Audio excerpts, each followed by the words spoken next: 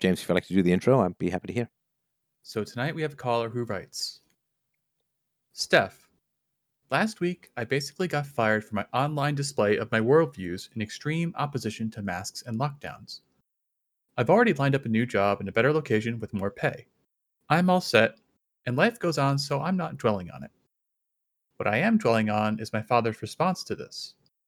I live states away and am independent from him financially, but we call each other usually about twice a month. He's a self-made man who came from nothing and worked really hard to get to the place he's at today, which I've really learned to respect, admire, and be inspired by. He says that he's viciously opposed to and disagrees with all of the demoralizing of the West happening right now. We talk about it all the time, and he seems genuinely aware of the communistic monster that's being disguised as protection of our health against a deadly virus, which is what made his response to what happened with my job so hard for me to understand. This is what he said when he found out. Your social media isn't that hard to find. Plus, your face is all over it. If you think logically, you work in a high-risk environment. These companies that own facilities like the one you work at must take every precaution to protect their residents. If they have an outspoken employee that doesn't believe in the protocol that is required to protect the residents, then they have to look into it. You have to conform to the rules laid down even if you don't agree with them. The only way out is to be self-employed. Even then, you have to conform to rules laid down by authority. I know there's a little bit of truth in that statement, but I'm really torn on how to approach him about this going forward, because I don't feel we disagree with most of the tyranny, but he seems to be validating it, and I don't know what to do to show him the error of his thinking, and the importance for me to continue to be outspoken about it in like-minded communities both online and in person. I just saw that Parler has been removed from the Google Play Store, and I think that Apple is threatening to remove it as well. So, yeah, it's a cultural coup, right? They're just furthering the divide, and I guess this is all the healing and reconciliation that was promised.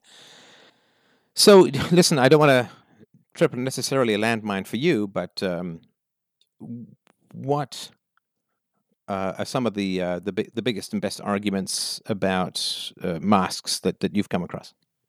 Well, I mean, I like to do like what I call a real world like assessment, because there's a lot of things that we can learn online, and I have learned a lot online. There's several people that I follow who just like specifically focus on all of the studies that have gone in the direction of masks don't do much to help. But my main like argument is like the real world argument. Like, and I look at reality and everything around me, and I think about what's going on and how I see it, because that's the best thing that you can do to find out information. I think is you can't like deny things that you see happening, and like maybe there's a lot of different places in the world, but a lot of what I see is just it's not people like getting sick and just dropping dead like they made it seem like at first. Like I see a lot of people who like just they excessively go with the narrative. Like my former boss, um, he was like, so what happened was is they changed from the face mask to the face mask plus the face shield. And I don't know if you've ever seen that, but it looks so ridiculous. And that's the point where I was like, okay, I get that I work with the elderly, but I was like, I'm not gonna wear the face mask and the face shield. Like they kept trying to make me do it. But the crazy part of this whole scenario is like there's a little bit of a submitted the question like maybe I don't know 2 weeks ago, maybe longer. I'm not sure, but like what's happened since then is I got a phone call from like my boss's boss, and I basically got removed from the account I was at. She called me on like my personal number and was like, "Hey, listen, how you feel about COVID? It's how I feel about COVID." And then she told me like, "Hey, I got an opportunity for you. You can like be like a traveling manager. You can leave this account." So it kind of like didn't actually backfire, which was really surprising. So that part of the whole situation makes it kind of different. So I just wanted to include that as well. Right. No, I mean, I've heard from some people on the left that they're happy to agree with me in private, or they find the arguments that I make interesting in private, but they just can't do that, right? Yeah. So, So, okay. So, what do you think the story is with your dad? I think he gets worried. I think it's like a fear of like me calling him like, "Hey, I just screwed up my whole life. I'm coming home. Can I come live with you and all your grandkids?" Because he supports my oldest sister. She's like I think 35, and she's like got two kids, and she homeschools them, and he's basically like the granddad slash dad to the kids because there's no like father in their life. It's kind of a weird scenario. But then my other sister had a baby in prison, and my family's really kind of like crazy. And then that baby also lives at that house, and so yeah, like I just don't want to go there either. It's not like I'm trying to go and help make that any worse than it already is. 'Cause it's not bad. It's a good household to be in, but it's like it's really complicated as far as grandkids go, and it's just not the normal setup. But I think his fear is me calling him and saying, "Hey, I got to come home because I just spoke out against the things that I disagree with," and he's like, "Oh shit," Oh, so you think he thinks that there may be some, you're going to end up dependent on him financially or something like that? That's that's my best guess. Your best guess. Now, have you asked him directly? I've not, but now that I'm in this situation, it has kind of resolved. But like with what you were talking about yesterday on D Live, like really struck a chord with me. I really really like, enjoyed. Well, no, it wasn't yesterday. It was Wednesday. But I really enjoyed that stream, and like what I was curious about, kind of to like, because like I said, the question is like a few weeks old, but to like kind of shift like into like what's more relevant now is kind of like what's going on with Trump and everything.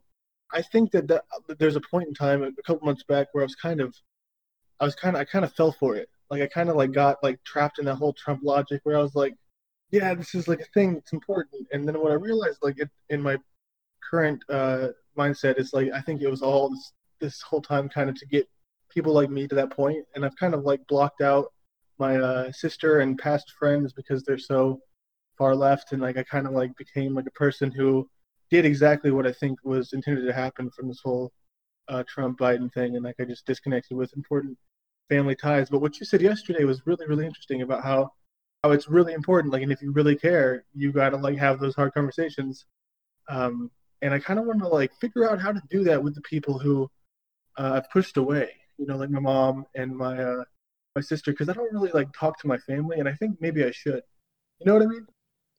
So talk to your family about what in Anything. particular? I completely just we don't talk because of the arguments we've had and the times that they call me a conspiracy theorist and this and that. Like I don't have like it gets pretty bad every time I try to bring it up with those people.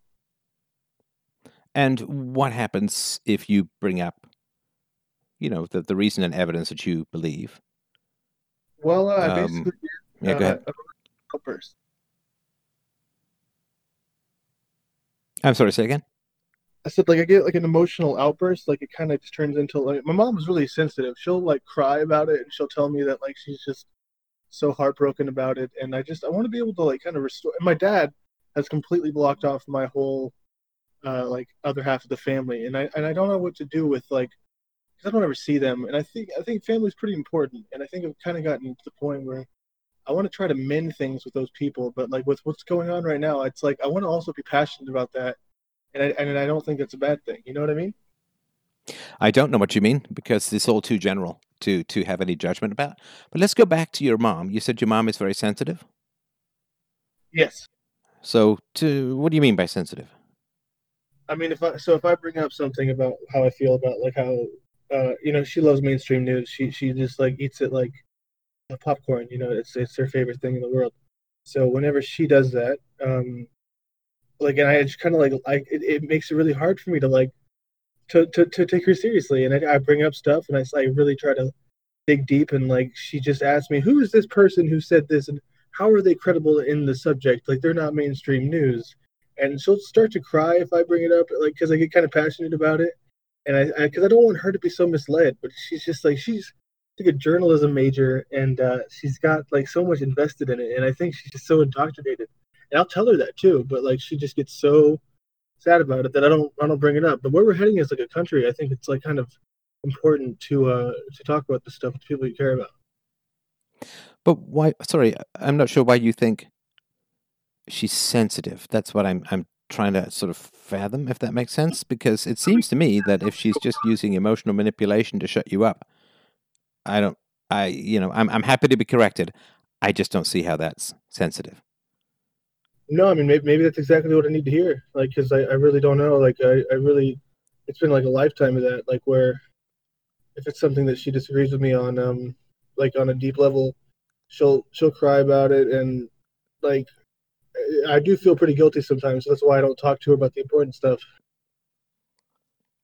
Okay, so when you bring something up that she doesn't like or that troubles her, she gets emotional, and then you stop talking about it, right? Yes. Right. So it works. Yes, I guess it does. So that's not sensitivity. That's just a winning strategy, isn't it? I mean, she pretends to be sensitive or upset or whatever, right? But that's the old Warren Farrell statement, right? That a man's weakness is his facade. A man's weakness is his facade of strength, but a woman's strength is her facade of weakness. I've never heard that, but I like that. I like that a lot. But it's very true, right? I mean, that women, by pretending to be hurt and upset, can, men can move mountains for all of that, right? That's true. So so you have this thing. Well, my mom's so sensitive that I don't want to upset her, and it's like, but if you bring up information that upsets her, and then she gets upset, and then you stop talking about it, then she just got what she wanted, which is for you to stop talking about that stuff, right? So, I mean, if you I'm just telling you from my perspective, the first thing I look at with most people, not with you, not with most of the people who listen to the show, certainly not with friends, not with family, and all of that, but when I meet most people, I'm looking for a transactional analysis.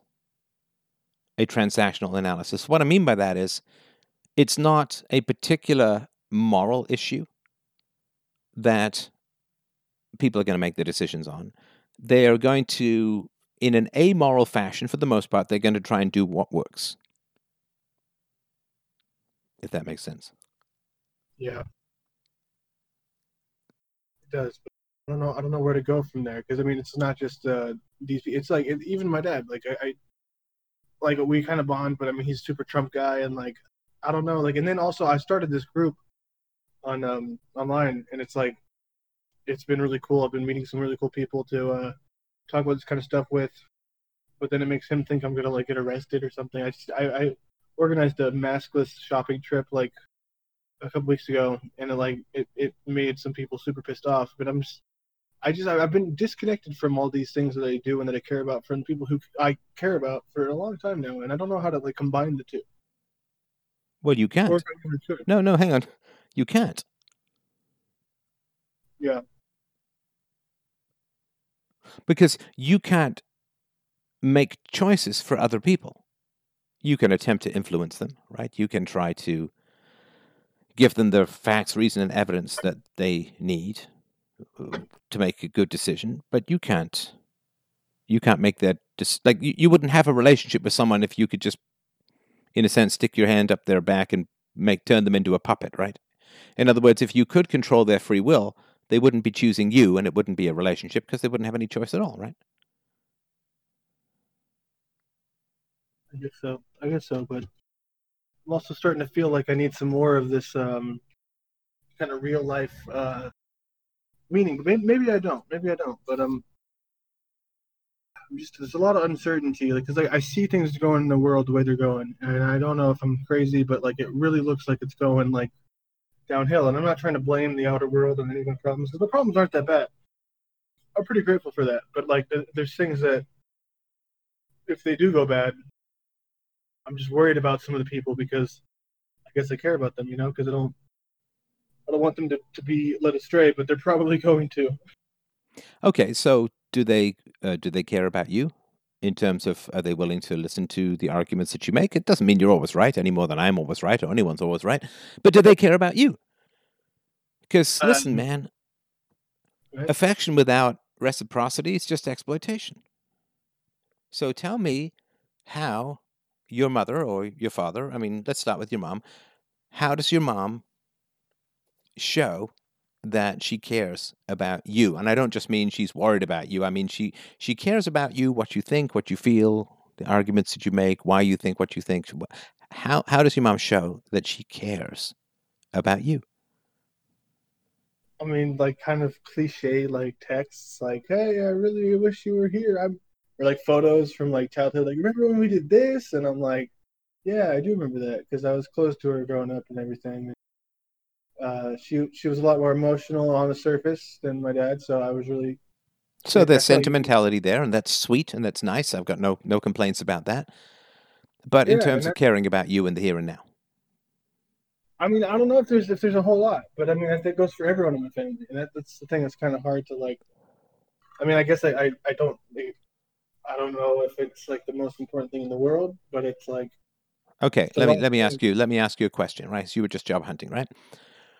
So let's Yeah, say there's 5 employers out there, and they offer you a range of salary from $50,000 to $70,000, right? Now, if you are very happy to take the least salary, will you ever get the most salary? In other words, if you take the $50,000, will you ever, in that moment or in that day, will you ever get the salary of $70,000? no, No. So, in that instance, and this is obviously an analogy for something much larger, you will only get ever in life, you will only ever get the bare minimum of what you're willing to settle for. You'll never get more. In other words, if you're going to put up with bad relationships, you'll never get good relationships. If you're going to put up with low pay, you'll never get high pay. If you'll put up with driving a crappy car, you'll never get a better car. yeah, So the relationships that you have, they like the lowest, cheapest, least intimate, most manipulative, most bullshit relationship that you have, that's all you'll ever get in life. And I'm not trying to pick on your mom this is a general principle here. You will never do better than your lowest common denominator. Now, what do you want in your relationships? What do you want from a girlfriend, a wife, the mother of your children? What is it that you want in your relationships in the future? I think it's reality because like that's another thing with like girls in my life. I kind of go through experiences where like I'll have like a long term girlfriend and it'll kind of like collapse and crumble. And what sucks is that like I feel like the thing that I'm seeking is like somebody like who because I've had both ends of the spectrum. Like the person who's just like so like phony baloney. Like I agree with what you think and I totally see it the world this way. And then you realize like no matter who you are, that person's gonna like mold themselves to be that way, and then that's no good. And then I've had also the other end where it's like okay. At first, it seems cool, but then you realize none of your passions or your interests are like aligned with each other Right. at all, and they're not even pretending to. And I think that realness is like what I'm because I have to fake it with so many people, and I'm so tired of faking. You know what I mean? Because like with work and everything, you got to be like somebody. You got to be like charismatic and hey, I'm working here. It's like so you know you don't just like you can't show up and be like a hey everybody, you know the world's gonna end, or else they wouldn't want you to work there. Oh, I mean, that's only going to get worse over the next year. Yeah. I mean, the U.S. economy, what did it shed? 100,000 jobs or more just in December?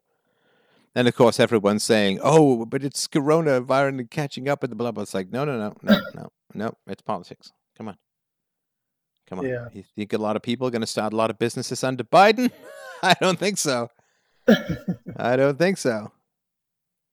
So yeah, this putting up the fake front is only going to get worse. So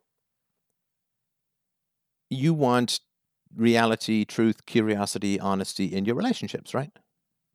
And I'm very heavily lacking it. Right. Right. So, imagine this.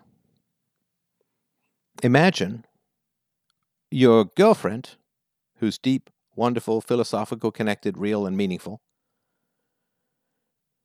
comes to visit your mom with you, right? And you're in the room with your mom, maybe a little bit on one side of the spectrum, and with your girlfriend or fiance maybe, kind of on the other side of the spectrum, right? What is your girlfriend going to see in you? Probably a little bit of disingenuous behavior.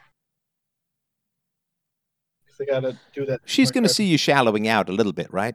Appeasing and laughing and staying on the surface and that kind of stuff, right?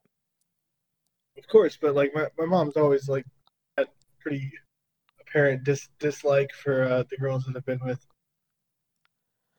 And then my dad always Okay, hang on. No, let's stay with this. We'll get to your mom and the girlfriend, and we'll get to your dad. Stay with this for a sec, okay? So you need to see things from a woman's perspective. You need to see things. Okay, first of all, first iron rule of women, okay? Women can't fool women. Right? Everybody repeat after me. You don't have to. Women can't fool women. Iron law.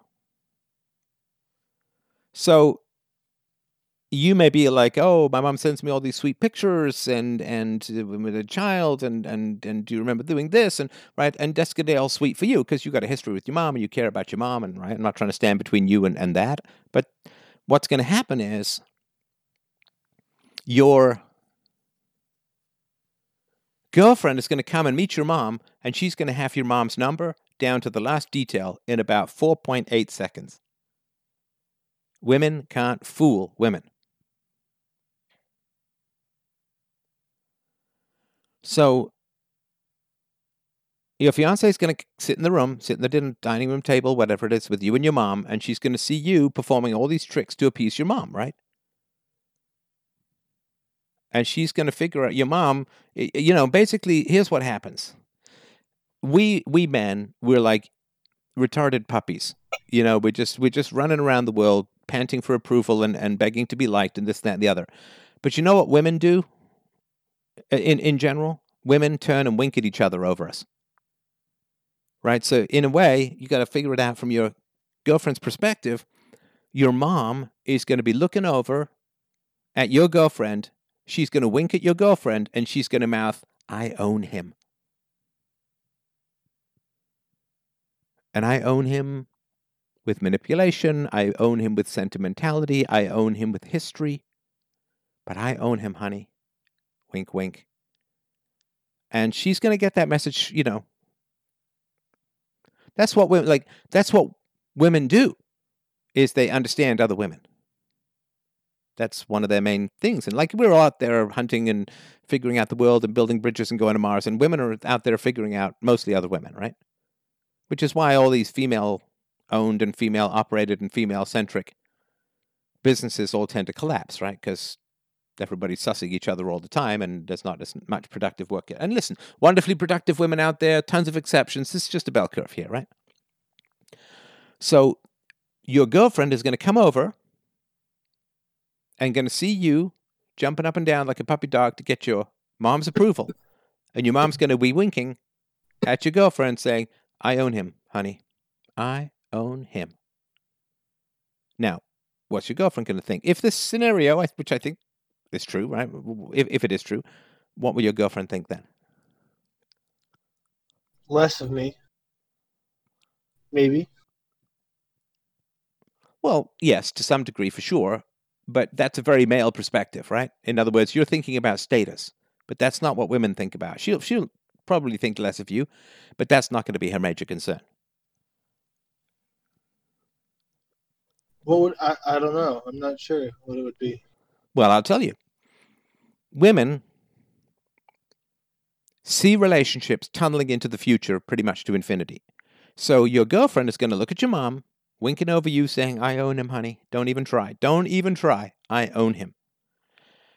Now, she's going to look forward and she's going to say, okay, so if I date this guy, we get married, we have kids, the mom's going to be over all the time. All the time. Now, the only authority I can possibly have in this family is going to be through my husband, through you, right? That's the only authority she's ever, because she's an outsider, right? So the only authority, because listen, she's going to think there's going to be times when my mother-in-law and I are going to disagree, and sometimes it could be kind of significant, right? Now, the only authority I'm ever going to have in this relationship is through who again?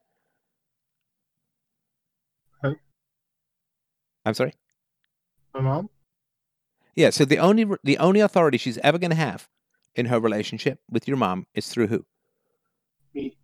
Yeah, that's right, through you. So she's going to look at you, deferring to your mother, and she's going to say, if I get married, he's going to defer to her, and I'm never going to have any sway, any juice, any authority, any credibility in this family, ever. Because the only way I'm going to gain credibility is if my husband stands up for me, even if it means at the cost of his mother in the short run.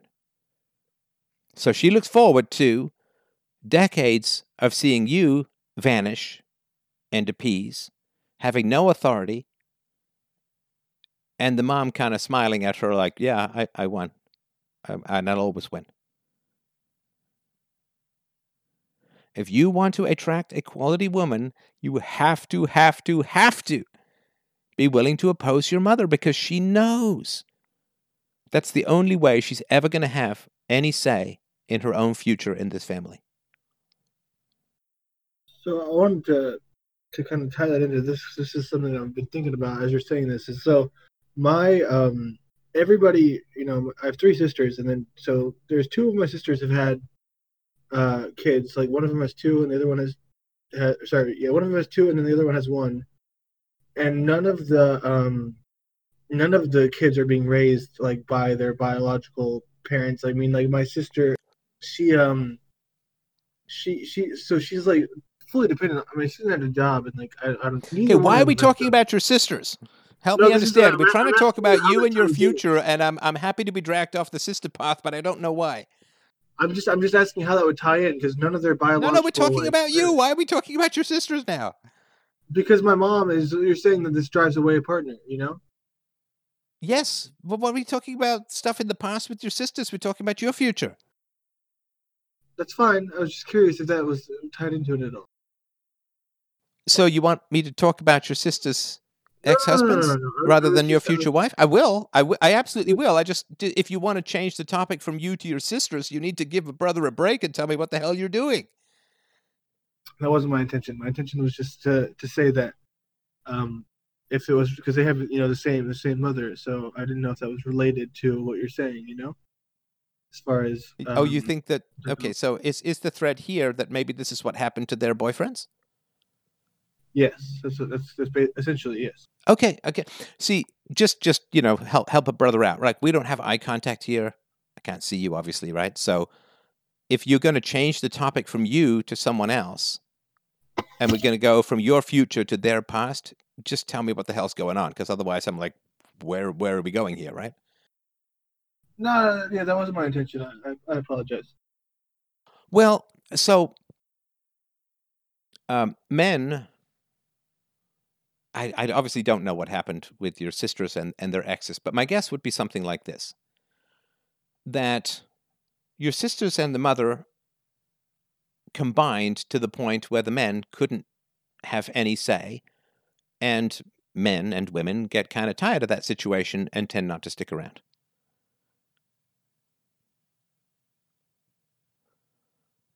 Makes sense. Yeah, that I didn't mean to reflect or anything. And the way to test this, is pretty simple, right? There's no point putting forward a proposition about things that happened without any empirical evidence. So let me ask you this. In your family, when or how often do the men get to be right?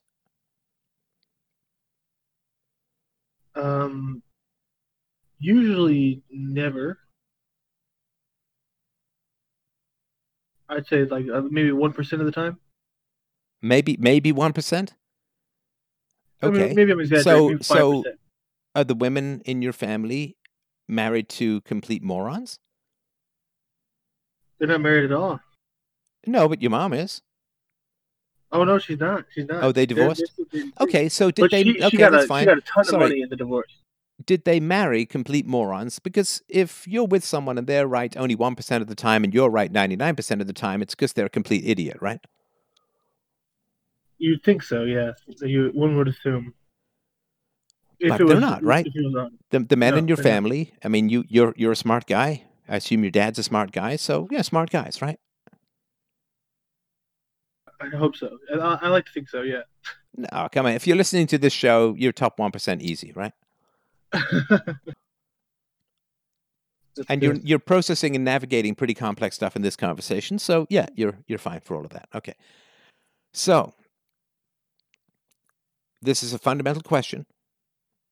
If you as a man can't easily think of times where you're in the right, you're screwed. Your relationship is screwed and you need to act like your house is on fire, like right now. And you're going to have to wrestle for equality. Right? And it's going to be a fight. Because women, again, this is generalizations, doesn't apply to blah, blah. But women really, really like to be right. And yet end up about as unhappy as you can be if they are continually, quote, right. Right is like it's like a drug for them, right? I mean, it feels good, but it destroys your life. So women will work very hard to be in the right, and they might pout, they might slam doors, they might whatever, right?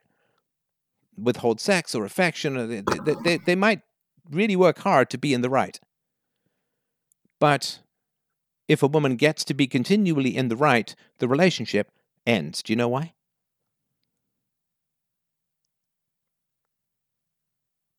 What? Can you guess? I mean, you've lived this, right? You've seen a whole bunch of these relationships with these cocksure women. It doesn't continue. Yeah, well, that's another way of saying it ends. So, but why? Because of a lack of taking initiative to stand for what you believe in. Okay, it's kind of generic. What is it that the women end up missing the most? Something along the lines of strength and somebody who can. The wording is slipping my mind right now. You know, something. Can you just give me your answer? Because I feel like I'm going to. Sure. So, I mean, it's just my answer, right? It's not the answer, right? So, a woman has a choice, right? There's an old song by Simple Minds. Don't you forget about me. Do you remember that one? Oh, I love that song. Yeah, it's a good song, right? I mean, I kind of do. Right. So I won't hurt you or touch your defenses. Vanity, insecurity. Vanity, insecurity, right? I always remember that. Just as two little words. It was quite a rabbit's hole for me when I was younger. Now, the woman has a choice in a relationship. Now, the temptation is vanity. And vanity means I'm always right. That's the temptation, is vanity. That I'm just so superior, I'm always right. Now, if she pursues that goal of vanity and claims that she's always right and bullies people who she disagrees with, either overtly or covertly, either aggressively or passive-aggressively through playing the victim, which is what I sussed out with your mom perhaps earlier, if she pursues vanity, she loses security. For a woman to feel secure, particularly if she has children, she needs to feel that the man is strong. But if she's always right, the man is weak. So she can't be secure if she pursues the vanity of always being right. She'll enjoy the vanity for a short amount of time, but she's choking the living shit out of the relationship. And she will not feel secure. Like, why is women's anxiety so high these days? Because the way that you destroy relationships is you put forward a cultural and artistic narrative that women are always right and men are kind of dumb. That wrecks relationships. Like, you couldn't engineer, maybe it is engineer, I don't know, but you couldn't engineer a better way to destroy monogamous long-term relationships than to continually praise women as being in the right and portray men as kind of dumb. Because that feeds the worst beast in women, which is vanity. It feeds the worst beast in men, which is deferral to the female. And the woman gets high on vanity, and then she gets terrible anxiety because she doesn't feel protected in the vulnerable situation of being a mother. She doesn't feel protected. She has terrible anxiety. With the anxiety comes an increased sex drive and a desire to have an affair, to attach to another man who is going to be strong enough that she doesn't feel anxious. Nothing is more joyful than a secure and protected woman, in my experience.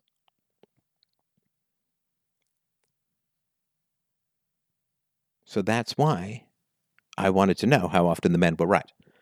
With your sisters, to tie this in, your sisters combined with your mom choked off any possibility of equality with the men because the men were basically, the joke that women make, here are my 3 children, she says, pointing at her 2 children and her husband, right? And we men, we will often fall into this self-deprecating humor. And it can be funny, but man, you got to assert. It's not healthy for the woman, for yourself. Like, women have to assert too, assert your needs, assert your preferences, assert your pleasures. But as a man, if you buy peace and feed the woman's vanity by pretending that she's always right, you're going to destroy that relationship. And it can be a pretty big fight for a man to try and, you don't try to be assertive, right? There is, this is from an old, Perry Schneiderman? I can't remember. There was an acting teacher. And when we were studying acting, people would, try to summon these emotions. You'd have some big scene where you're supposed to be crying or laughing or angry, or people would work themselves into a frenzy. It's called pushing. You push the emotion out. It's kind of uncomfortable to watch, right? And so I remember one of the actors in the theater school, and this is the premier theater school in Canada. This isn't some basement acting studio guy. This is like the National Theater School. They take 1% of people who apply. It's top tier. So they were very good acting teachers, right? And there was this guy. He was trying to do this scene, and he was trying. You could see him trying to work himself into tears, right?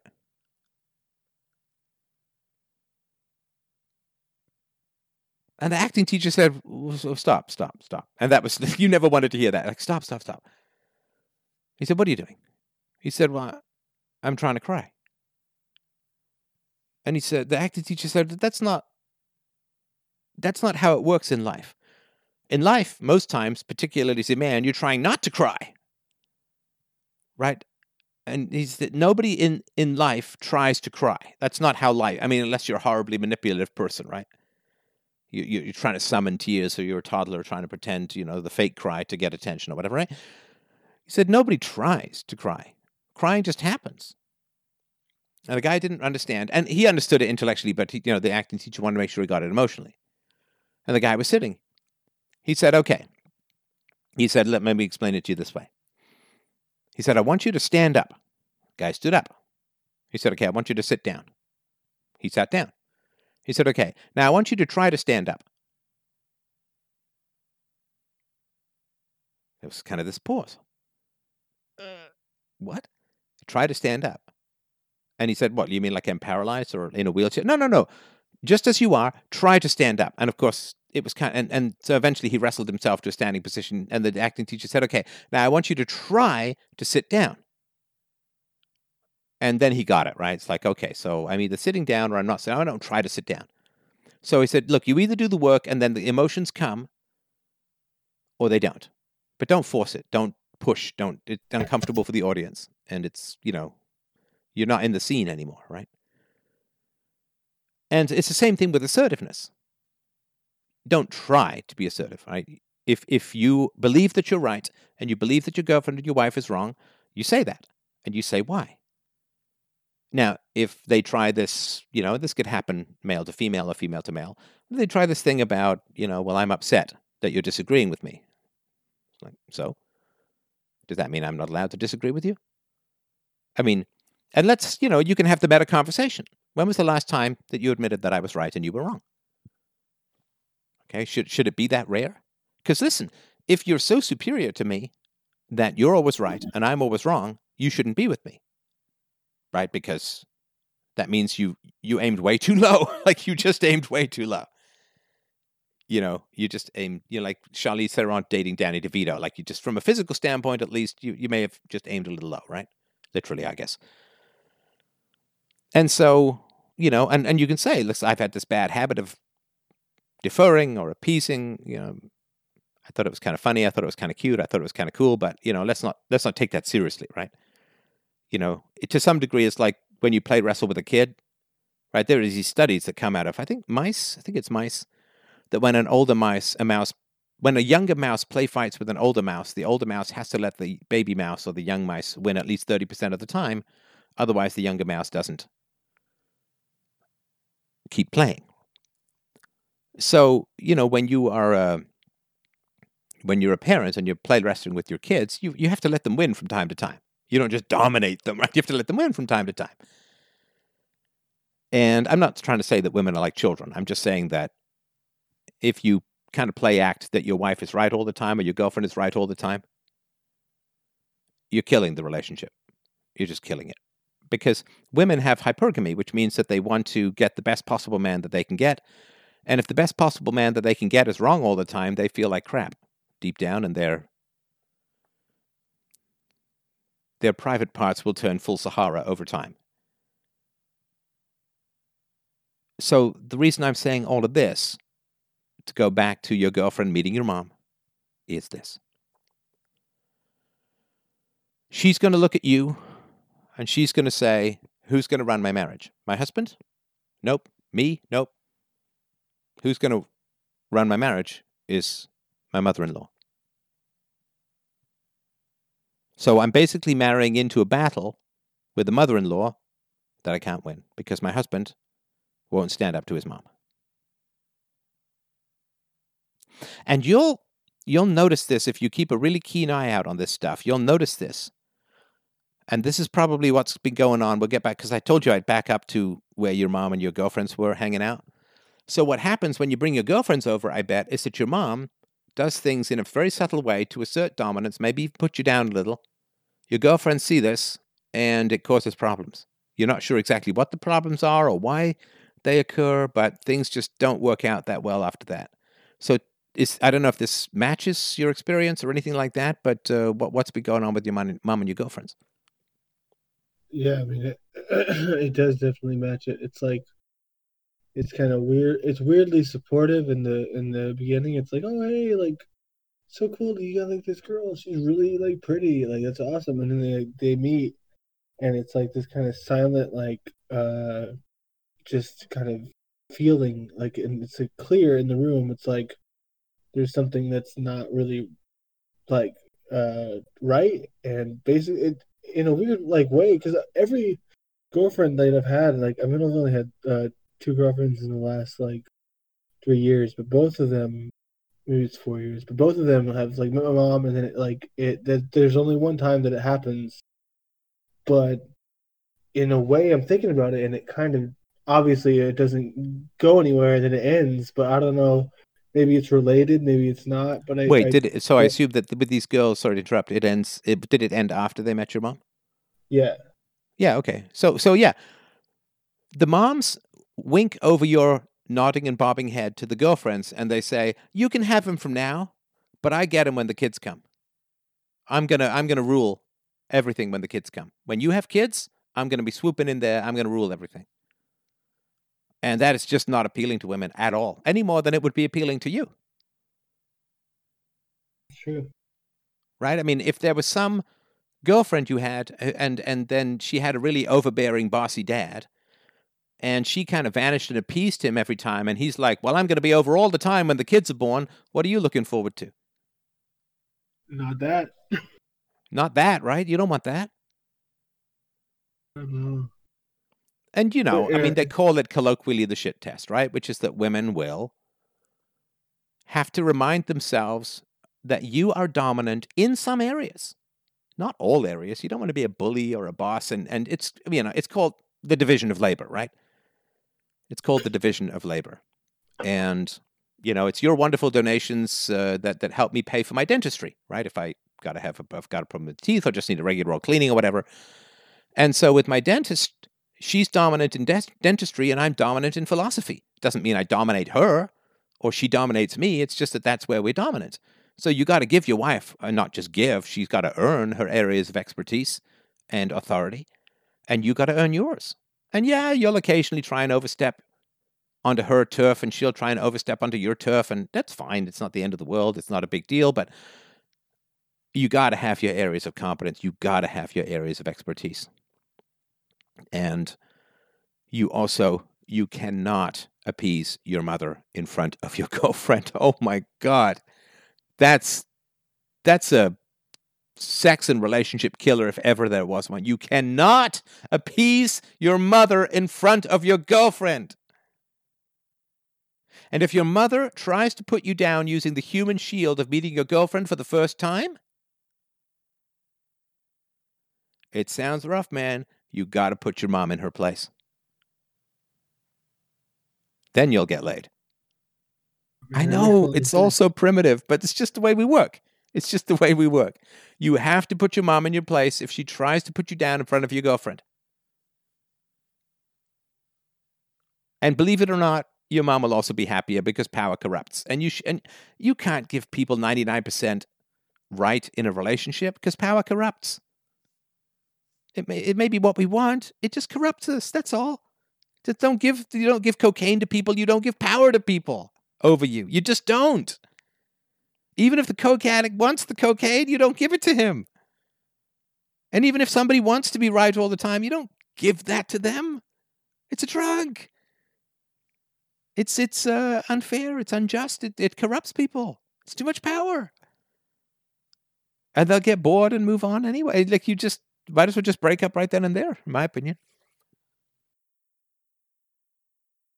Yeah, that makes a lot of sense, because I usually overanalyze the situation whenever they meet. Like, and it's that on my end, it's a terrible idea, because I just try to tell them how to be and how to act, and not to bring up this or not to say that, and it's super controlling, and it's not a good look. Yeah, I remember having a conversation with a listener many years ago. I think it was just a chat. It wasn't even a show, and he was saying his dogs, both his dogs bit him, which they'd never done before. And these were not young dogs. These were not puppies. They'd never done it before. So it turns out that he'd taken his dogs over to his father's place. His father had yelled at him, and he'd just backed down, right? And then later that day, his dogs bit him, and his dogs were there with his father, right? So do you know what happened? What? Well, the dogs viewed the owner as the alpha, right? And then the dogs, when they saw their owner get yelled at by a super dog and back down, it meant that they now viewed him as an equal, not as an alpha, and then they were going to bite him. That's weird. It's not weird. It's perfectly pack mentality, right? It's true. And we're mammals, man. We are apes with a brain, right? And so if you allow yourself to be put down in front of your girlfriend, and listen, I'm not saying go punch some guy who looks at you funny. I'm not taking anything to do with violence or anything like that, right? Your girlfriend wants to feel secure. Your girlfriend wants to feel safe. And your girlfriend wants to feel that you're in her corner. In the same way that if there's a conflict between you and her family, let's say her mom has an issue with you, whose side do you want her to be on if you're doing something right? Of course, mine. Yeah, you want her to be on your side. You know, this is the thing, man. This is one of the things that's so important to understand. When you want to settle down, you want to get married, you want to have kids, you detach from your parents and you attach to your wife. That's the deal. That's what happens. Now, it doesn't mean you don't care about your parents. It doesn't mean they're always wrong. You never call. I'm not talking about that. Your loyalties transfer from your parents to your wife. Your loyalties transfer from your parents to your wife. Why? Because your parents are the past and your wife is the future. Doesn't mean your wife is always right. Doesn't mean your parents are right. But your fundamental loyalty has to be with the mother of your children, not the mother of you. Has to be if you want the relationship to work. And of course you do, right? Of course you do. And it's out of loyalty to your wife and out of loyalty to your children that you refuse to be put down by anyone except yourself. It's fine for you to make a self-deprecating joke. I do. There's nothing wrong with that. But, like how black guys use the N-word, nobody else can or should. I don't even think black guys should, but that's the way it is in society, right? Yeah, that's true. So, no one can put you down except you. You can make a joke that's self-deprecating, that's fine. That shows a kind of strength, right? That you're willing to be good-humored about yourself and you're willing to admit fault and all of that, right? Yeah. But don't you dare, for the sake of your relationship, for the sake of the love in your woman's eyes, and for the sake of your future children and the stability of your pair bonding, nobody puts you down. Nobody puts you down. Now, I just want to be clear, because people get kind of hinky. I'm not saying you, but people get kind of hinky around this stuff. I'm not saying you're never wrong. But nobody gets to put you down, insult you, or sort of imply that you're somehow incompetent or whatever, right? Or just kind of laughingly in the wrong or like a child or whatever, right? Nobody. And if you want loyalty from your wife, which you do, then you have to show her maximum loyalty. And I've said this to my daughter. Sorry, switching gears a little bit here from husband to father. I've said this to my daughter. I've said, listen, my dear, in any conflict that you're in, I am absolutely going to assume and publicly assert immediately that you're in the right. Now, it may be the case later that you're not, in which case we'll deal with that. But I know you, I know your heart, I know your values, I know your mind, I know your intentions, I know your morals. In any conflict, some kid comes up and says, Izzy pushed me. I am on your side 150%. Right there, right then. No question, no doubt.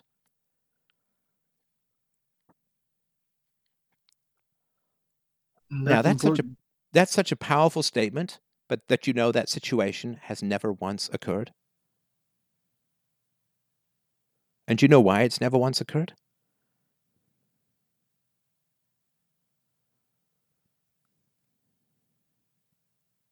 Why? Because the kids all know that that's my stance. Now, have I ever told them? No, doesn't matter. It's body language, it's ether, it's mystery, it's mind reading, whatever it is. It's never occurred. Because the kids won't try it, because they know. They know in some weird simian instinctive gut bacteria way, they know that they wouldn't be able to get away with it for a moment. They wouldn't be able to drive a wedge between myself and my daughter. I would automatically side with her, so they don't try it. Now, you got to have that same loyalty. You got to say, it's tough, man, but you got to say to your girlfriend, in any conflict between you and my mother, I'm going to assume you're correct in the moment. Now, it doesn't mean we can't review, doesn't mean, maybe you're not, but I'm telling you this right now. In any conflict between you and my mother, you are my first priority. She's the past, you're the future. She's the relationship I didn't choose, though I still treasure. You're the relationship I choose, and so treasure even more. She's not going to be the mother of my children. You are. She's not going to grow old with me. You are. I don't sleep with her. I sleep with you. You are my number one priority. Now, because you are my number one priority, I'm also not going to let her put me down, because that's going to harm your respect for me. Because you got to show your girlfriend that she's marrying a man, not a boy. And certainly not a mama's boy, right? You a bit of a mama's boy, maybe? It's true, man. I hate to say it, but yeah, of course. Listen, there's no shame in it. I was too. There's no shame in it. It's just what we're taught when we have dads who don't stick up for themselves. Then we end up being mama's boy because we gravitate towards the most powerful, and right, we understand. But the woman, a good woman's not going to want to marry a mama's boy, right? You know that, right? Of course. So,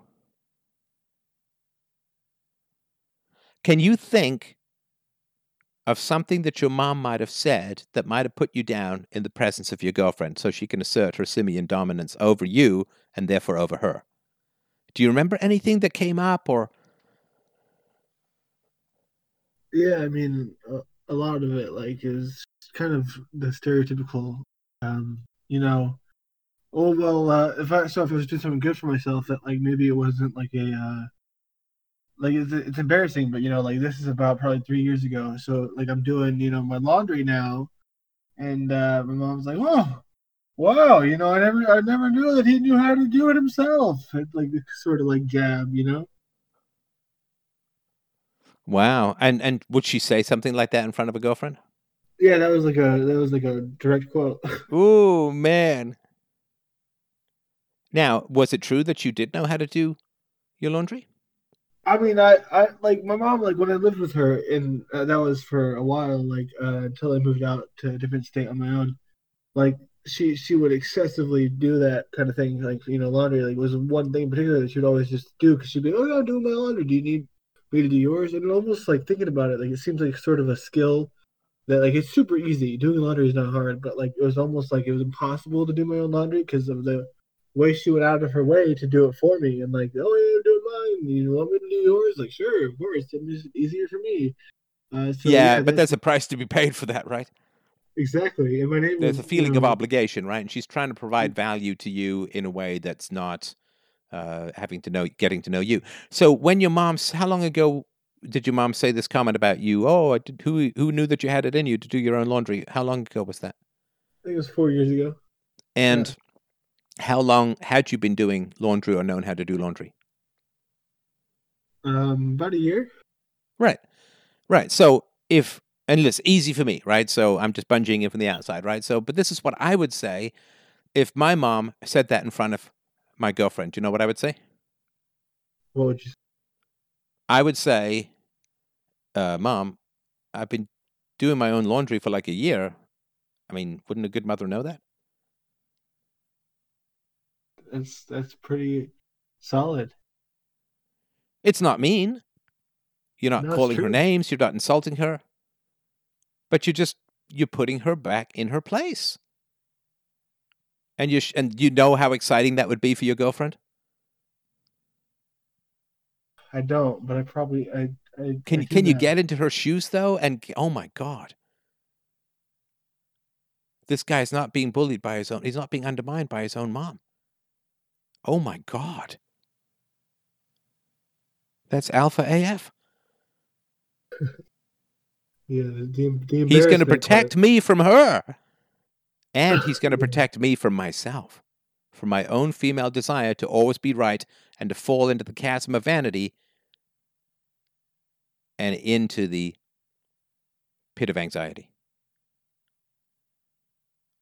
Thanks. Or let's say you don't have, some big verbal adroitness or whatever that's going on, right?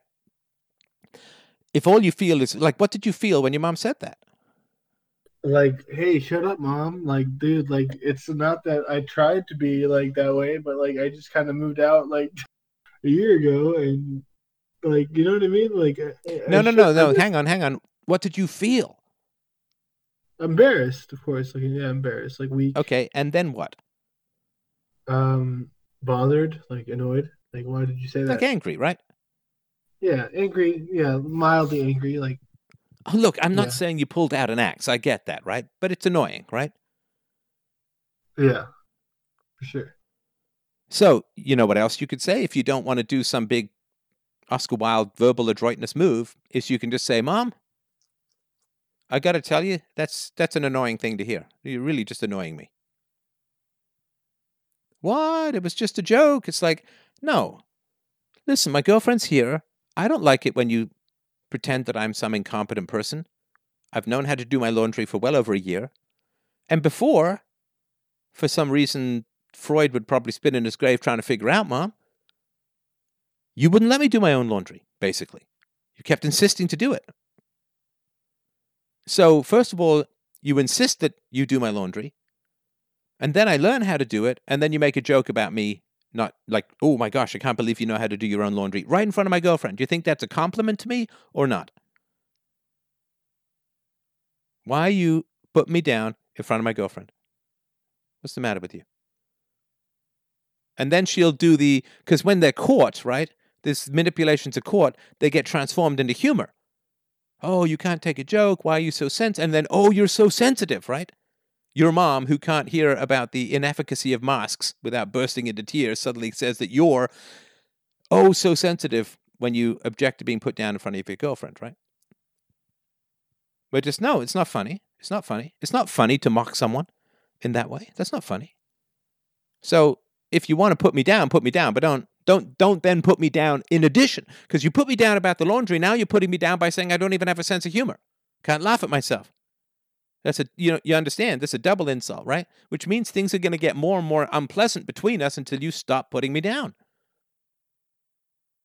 And you can take this as far as you want. If you're going to insult me now by saying you're getting too angry, I'll just go even further. But you got to stop putting me down. I didn't come into your house and insult you about something. Mock you for a supposed lack of knowledge, which I don't even lack. That's the funny thing. I know how to do laundry. And you think that by complaining that I don't know how to do laundry, that this makes you look like a good parent? Like you didn't even teach me how to do laundry? What's the matter with you? You think that insults me? Are you crazy? Yeah, dude, but that's what I mean by just you don't even try to just honest. This book, Real Time Relationships, you should read it. People should read it, right? Just honest in the moment. That's what you think and feel. I don't know what you but that's what would be, I think, going through maybe your mind, or certainly it was going through my mind in imagining that situation. Does that? Don't. I'm annoyed. Don't do that. Yeah, it kind of goes excessively far past that too. Like, I'm thinking about it because I see my family, or not my family. I see my parents probably once a year. Not anymore, but like for a while, it's like once a year. And so the tone of their visit after that point, both times that it happened, was like, well, not their visit. Sorry, my mom's visit was like, I just can't believe like you were so rude and you basically ruined my vacation by being like confrontational, because in a way I do get confrontational about that kind of thing, but it's like afterwards it's like no, but you're confrontational about the coronavirus stuff, right? Yeah, that too. Yeah, well, fuck that stuff, man. Come on. That's not where your issues lie with your parents. It's not. This is, look, do you remember what I said on Wednesday? You said that live stream really hit you in the nads, right? And I was saying people focus on the big abstract stuff so they can avoid the real stuff in their lives. Yeah, and that did hit. So you're all big on the masks and the masks. It's kind of funny, right? Because masks are a cover-up for tyranny, right? You get the double meaning there, right? Yeah. So you use this topic of masks to cover up maybe some bullying that you experience at the hands of your mom, maybe of your dad. And as far as your dad goes on all this, listen, how old were you when your parents got divorced? 4. You were 4, right? Okay. Yeah. Who the hell is your dad to tell you how to live when he got divorced with young kids in the house? And she took everything. She's gotten, and they got remarried when I was 8, and then they got divorced again when I was 10. And she took so much property, like so much. Oh yeah, if you count the hourly rate per lay, she's like Mata Hari, right? So yeah, it is. Okay, so this is honestly, Dad, I would say something like, honestly, Dad, love you to death, but oh my God, you cannot tell me how to live. I mean, you were way older than me, and you were still getting married and divorced and losing everything. Like, what? Come on. You can't make this many colossal fuck-ups in your life and then try and lecture me on how to live. Like, oh my, and you say, oh, I learned from the wisdom of your experience and so on. It's like, I don't know if you have. yet, Dad, learn from the wisdom of your experience. So, love you, but oh my God, please, please get a sense of how you look from the outside, right? This is what's so hard for people, right? Get a sense of how you look from the outside. See, here's the thing. Being a public figure, you get a pretty good look of how you look from the outside because everyone's always commenting on how you look from the outside, right? Yeah. Right. But most people don't have that experience. Okay, how do they look on the outside? Now, when your dad says, son, I've got some good advice on how to live, and I assume he was older than you when he was going through this ridiculous second divorce, right? Of course. Right. So it's like, Dad, you were like 15 years older than me and still getting married and divorced to Mom, right? So, 30 years older. please look at you, like, please understand the subtitle of everything you say when you give advice is, I'm totally full of shit. I would much rather lecture than learn. I made mistakes way worse when I was way older. Like, that's the scrolling, that's the chiron, right? That's a scrolling subtext to everything you say to me, Dad. I gotta be frank with you. Like, if you want to start giving me advice, I don't even know what you got to do, but it's not just give me advice. Maybe you got to go to therapy. Maybe you got to learn stuff. Maybe you got to spend a long weekend telling me about all the mistakes you made so I get a sense of what you've learned. But you come a bungee in here? Divorced when I was 4, married again when I was 8, divorced again when I was 12. Was it 12 or 10? Yeah, 10 the second time. 10. Okay. Divorced at 4, married at 8, divorced again at 10. Holy shit, Dad. I mean, I've seen pinballs with greater flight paths, like with more solid flight paths. Like, please, for all that's holy, have a sense of humility when it comes to lecturing me about how to live. Jesus H. Popsicle on a stick. You've got to be kidding me. That's a good point. Your big issue in your life is my arguments for masks, really? You want to be careful that I don't do anything that may be harmful to me? Dad, you married and divorced Mom twice when I was a kid, and a little kid at that. And now you're worried about what might affect me negatively? Are you kidding me? Could have used that when I was 4 or 8 through 10. What the hell? Well, son, now that the damage has been done and you're a full adult, I'm very concerned about anything that might happen that would affect you negatively. Oh, my God. Oh, my God. Dad, do you hear yourself? Do you have any sense of how you look from the outside? Any sense at all of how little credibility you have with me when it comes to advice on major life decisions or minor life decisions, or whether to have a sandwich or soup?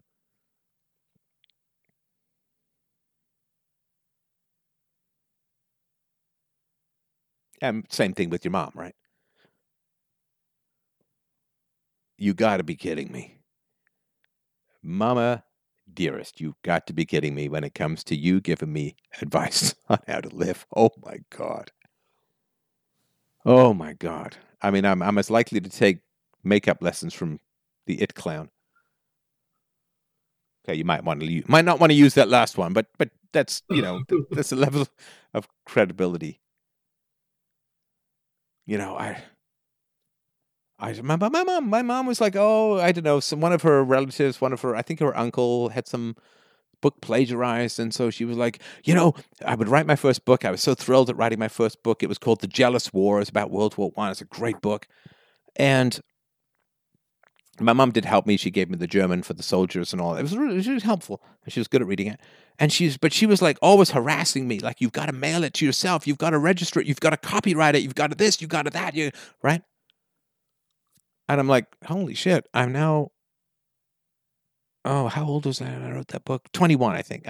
So now I'm 21, and you're really, really concerned about protecting me when you used to beat the shit out of me when I was a kid. Like, I don't even know what to say. The people have so little clarity about how they look from the outside. It's jaw-dropping. Like, I won't even get into the details, but you understand what I mean, right? It's like, oh, so now you're really, really concerned that somebody might take advantage of me, or my interests might get harmed in some manner? How about this endless parade of trashy guys through the place? Oh, think that might have had an effect? So I don't know. I have this, and it may be too much. It may be too much. I'm fully aware of this, but I have this.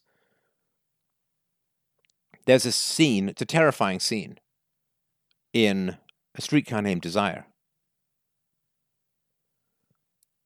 This older woman, who will never date in the daytime and will never date where it's well lit.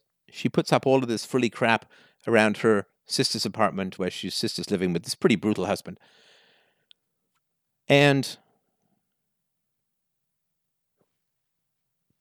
he ends up later in the play just tearing it all down. Just tearing it all down. And that scene was so powerful to me when I was a child. That scene was so powerful to me. Let me just see if I can find it. I won't act it out full, right? But let me just see if I can find it, because it just popped into me. Oh, yeah. Okay. Here we go. So this woman, she's portraying herself as a school teacher, and she is delicate and young, and she's put all of these little frilly papier, like frilly paper. I don't know what you would call it. Does he mention up here? Oh, paper lantern. She puts paper lanterns over the light bulb so that everything is kind of soft and foggy, and she portrays herself as so delicate and virginal and so on. And she's not. She's not. And she was a complete slut. She slept with her students. She was dismissed from her school because she slept with students. Basically, it was a pedophile, right? And Stanley Kowalski, towards the end of it, and the woman's kind of going crazy, right? And he says, take a look at yourself here in a worn-out Mardi Gras outfit, rented for 50 cents from some rag picker, and with a crazy crown on. Now, what kind of a queen do you think you are? Do you know that I've been on to you from the start, and not once did you pull the wool over this boy's eyes? You come in here, and you sprinkle the place with powder, and you spray perfume, and you stick a paper lantern over the light bulb, and lo and behold, this place has turned into Egypt, and you are the queen of the Nile, sitting on your throne, swilling down my liquor. And you know what I say? Ha! Do you hear me? Ha! Ha! Ha! I loved that scene. You should watch the Brando. I mean, he's terrifying in the scene, right? Which is, do you know how you look from the outside? She thinks she's some made-up fantasy of a womanhood, and she is a drunk who's put on a crazy outfit, and it's all a lie. And this, do you see yourself from the outside, is really, really important. Really, really important. And with your parents, okay, so they can have this ridiculous marriage, non-marriage. They can have this makeup, breakup with kids in the house. Okay, so you take that selfish shit, and you know what the price you have to pay? You have no credibility with your kids. And I don't know, maybe they do have credibility for other reasons, but it doesn't sound to me like you've had that basic fucking discussion of like, how am I supposed to take what you say seriously? Not just you, I mean, your entire generation handed us this world, right? That we have to try and find a way to make work somehow, right? Somehow. So when they're lecturing you, people will always try to lecture you. I try not to lecture. I really do, and I don't have a big urge to lecture as a whole. But I mean, maybe I can talk a little bit about marriage. I came from a violent single mother, broken home, never knew my father when I was a baby and barely knew him after that. He lived like in Africa when I lived in England, Ireland, Canada. And yet I've become a great dad, a great husband. I've had a wonderful, stable, happy marriage for close to 2 decades now. So I hope that I have some credibility with regards to that. But can you imagine if I was giving marital advice after, or life advice, really? Or love advice? After putting you and your sisters through what your parents put you through? Not just the instability, but the chaos, the lack of trustworthiness of human relations, the financial disintegration and desiccation, and the lawyers and the stress and the, oh my God, who the hell are they to tell you anything that I can see?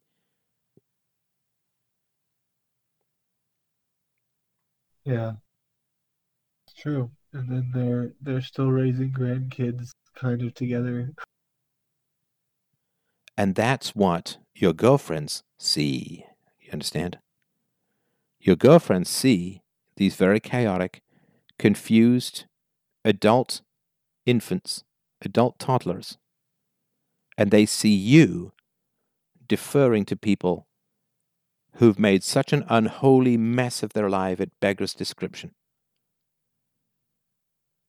That these people who couldn't run their own lives worth shit will be in charge of her life forever. And you wonder why the relationships don't work out? A man looks at a woman, he thinks tonight. A woman looks at a man, she thinks the next 50 years. Would she want to get involved in a marriage where your parents ran things? Probably not. Probably? Probably not. Yeah. Well, what do you mean probably? Definitely not. 100% not. So, I think that would be my my suggestion. You know, it would be nice in a sense if we were not this way, but, you know, also be nice if we lived for 10,000 years and never got hemorrhoids, you know, but shit happens in life, right? So we have to work with what is. And, you know, it's a matter of self-respect too. You just don't let people put you down, particularly in front of your girlfriends. And, you know, you can also, you can pull the, you got a lot of grenades, so to speak. You got a lot of pins that you can pull with regards to your mom, right? Oh, I can't believe you know how to do laundry. It's like, yeah, I wish you'd known how to do marriage. I think she did know how to do it when she wanted to. No, she knew how to do divorce. She didn't know how to do marriage, right? She knew how to win everything from the divorce. Right, right. So, yeah, I wish you'd loved me enough to stay married to Dad. I wish that you hadn't taken money away from me through Dad. You know, so but here's the thing, right? So people get so deluded in their own minds that you know, there's a rape scene at the end of Streetcar Named Desire, which I think is wrong, unnecessary, ridiculous, terrible, stupid, pointless drama. It mars an otherwise great play and destroys, to me, the value of an otherwise great play. Because Stanley Kowalski wants to get this crazy sister-in-law out of her house. She's insane. She's drinking him out of house and home. She's trying to snag one of his best friends into an insane marriage. And, you know, he was together with this guy in the military. He's not going to let this happen. And he's asserting his dominance over her. He's the reality principle. He's bringing the reality principle to her. And then he ends up raping her, which, I don't know, it never made any sense to me. I talked about this with Duke Pest. I won't get into it here. Because to me, the way he gets her out, you know, the way that you get crazy people out of your life, just tell them the truth. Just tell them the truth. Mom, Dad, you got to stop lecturing me. You like, seriously, you have no idea how you look from the outside. I suffered through one of the top 10 marriages from hell in the history of the universe. And you guys want to tell me how to live? Like with no humility, with no apology, with no, listen, if I go to a young guy with great hair and I say, here's what you should do with your hair, I'm bald, it's like, right? Do you, like I could say, hey, I had hair like that when I was younger, so blah, blah, blah, blah, blah. I know it looks kind of ridiculous me giving you this advice, but trust me, I know what I'm talking about. At least I've got to acknowledge stuff, right? And at least your parents could say, well, we know we completely fucked up your childhood, completely and totally with this chaos and marriage and divorce. So we may not have a leg to stand on when it comes to giving you life advice, but here's what we've, at least acknowledge it. But if they don't even acknowledge it, it's like, where is the reality for these people? Where is the reality? But like me putting out the How Not to Get Deplatformed newsletter.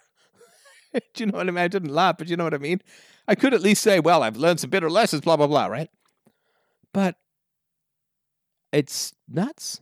It's almost like it's the ultimate shit test. Is if I say 2 and 2 makes a blue unicorn, and will you give me $500 for it? Are you going to say, no, 2 and 2 makes 4? Or you could say, oh, that's a beautiful blue unicorn. Here's $500. Is insanity going to dominate over sanity? And if your mother is going to mock you for something she's wrong about anyway, which is whether you know how to do laundry or not, after the childhood she and your dad put you through, it's an ultimate shit test, which is, okay, are you going to say it? Are you going to bring it up? Or is our craziness going to dominate the sanity that you actually, the sanity that you possess?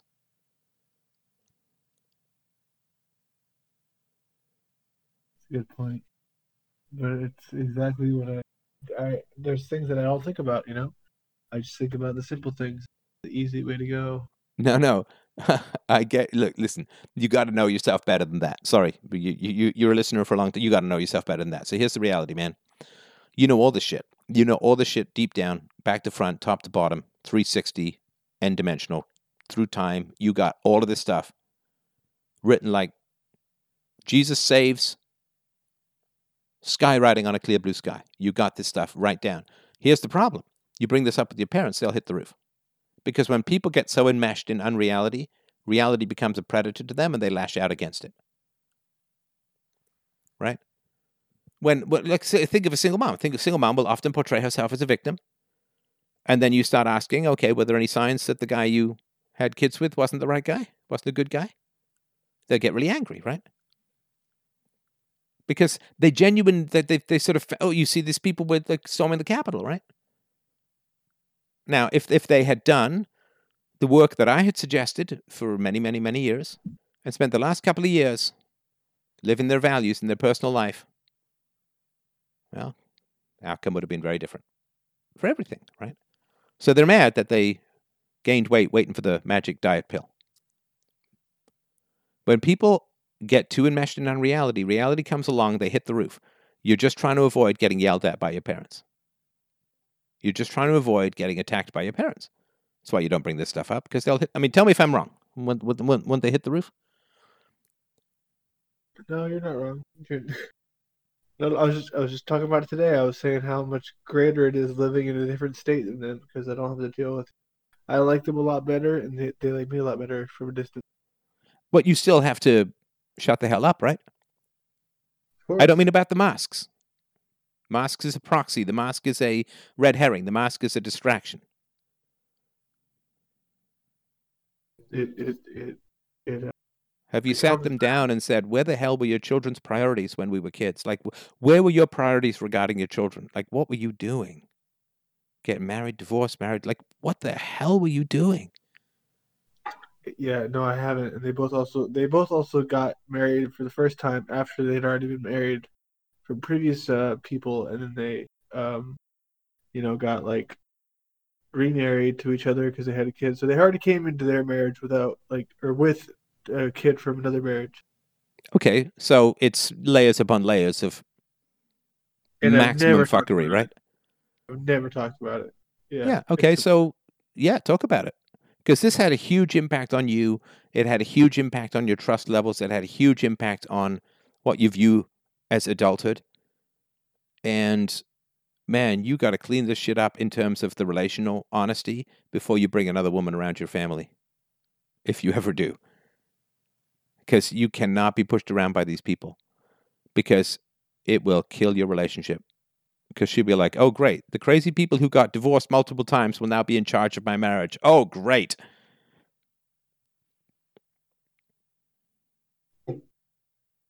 You feel me? I do. It's a hard pill to swallow, but I'm happy to be swallowed. There's no diet pill, man. There's no diet pill to end the convo on where I started. There's no diet pill. No diet pill here. Or no, I don't want the diet pill. I'm happy It's with the eat well and exercise, and it's tough. There's no shortcut. It is. All right. Will you keep me posted about how it goes? Of course. I really appreciate it. Hey, man, you are so welcome. I really do consider it an honor. And I really, really want you to understand, like, I'm an older guy who's hit my stride. And I don't want you to, for a moment, anybody out there listening, I don't want you to imagine for a moment that I was making any good decisions when I was younger.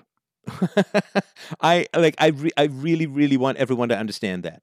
I got philosophy. I met a great woman. I hit my groove. I separated from an abusive family. And please, please, please don't feel less. Please don't feel at all that I have some magic high mountain wherein I've always been making great decisions. This is Battle Scar 101. You know, I was 6 or 7 years off and on in a relationship that just was not working at all, and I couldn't leave it. And I've dated and made mistakes, and I failed to stand up for myself sometimes. I've stood up for myself way too aggressively sometimes. I happen to have found a kind of equilibrium now, but I just want everyone to fully, complete, especially the young men and young women out there. I have faffed up 6 different ways from Sunday, and I think I've been pretty honest and open about many, many mistakes that I failed to live my values in the way that I'm talking about for a long time, but I didn't have anyone telling me to do it. It's not an excuse. I'm just saying I'm trying to remedy that for people coming afterwards. So I hope that you and others and all, like, my literally beloved listeners out there, please accept my absolute humility when giving this advice, because you guys are making way better decisions at your age than I ever did at your age. And that is a beautiful thing to see, and I hope that I can help a little bit with that. So thank you, everyone, so much for a great conversation this evening. I love you guys so much. Have some faith and happiness in this year. Get yourself eating well and exercising with regards to philosophy. No diet pill is coming. No one is coming. Do not trust the plan. The only plan is truth. Thank you.